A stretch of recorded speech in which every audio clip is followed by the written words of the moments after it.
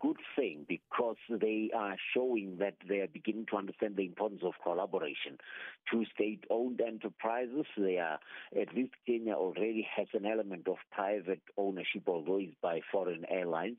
And it is just showing the intra-Africa travel, the tourism, especially with Kenya being such a touristy economy, Elvis, without collaborating with the rest of the continent, it's not going to happen. But I'm just glad that South African Airways, for a change, is seeing the need to collaborate with South African airlines. They are both facing precarious situations, these two airlines, unlike Ethiopian Airlines, but they at least will get somewhere by coordination.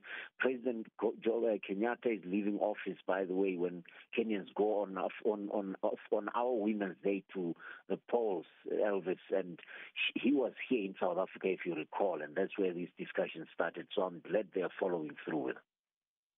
And Nigerian authorities relinquished the management of state-owned oil company. Tell me more.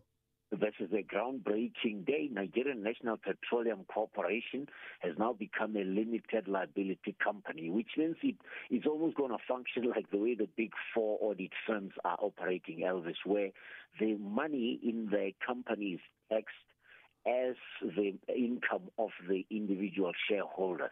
Now, that means if the government is no longer controlling Nigerian Petroleum Corporation, it means raising funds will be a lot easier because they will be able to make decisions as a company or as a corporation without waiting for government approval in the way that they have been. Remember that Nigeria depends a lot on oil, and that petroleum corporation should be able to make quick decisions. But the interesting thing is that it's President Buhari who was the inaugural chairperson of this petroleum corporation when it was founded in the 70s, and he's the one whose administration is making this groundbreaking decision. And in Kenya, CMA, Agriculture, and the Agricultural Ministry sign a pact on affordable maize flour. Cereal Millers Association. The maize flour is like in our country here important. The 2 kilogram is going to cost now a maximum of 100 Kenyan shillings. That's about 15 South African rand, Elvis. And because it's part of staple food, and you know it in South Africa here, we had our interest rate hikes, and the cost of living has not been sparing us. In Kenya also, petrol, I think, is costing the equivalent of 200 Kenyan shillings, which means it's close to 30 rand. Just like here, we are really taking a beating. The world is taking a beating. So this is part of the subsidization. Again, don't forget, President Kenyatta is leaving office. The Kenyans are going to elections. So maybe this is part of the political lobbying of the votes for his party.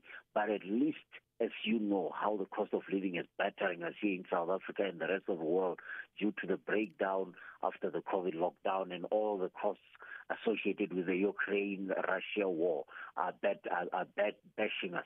It helps to know that governments are subsidizing. But as you know, for every subsidy, somebody must pay from somewhere. Talking about cost of living, the cost of living crisis will hit the poorest the hardest. So warns the UNCTAD. Why is that? United Nations Trade and Development. Rebecca Greenspan, the Secretary General, saying because 60% of world countries do not have the capacity to control cross-border movement of goods. So if the cost of living is rising as it is across the world and countries are not able to control movement of counterfeit goods, it means we are going to end up having people consuming substandard food or food that might not have been subjected to the controls, and that means people might end up having food poisoning. Elvis, in the U.S. already $3,000 per capita is what the government is spending on handling the outcome or the consequences of uncontrolled cross-border movement of food. So imagine if the U.S., a developed country, is battling, what more about us here in Africa? Because that's where our governments are going to be facing the hardest. The cost of living is low, per capita income is low, so poverty is going to force people into such kind of compromising situation.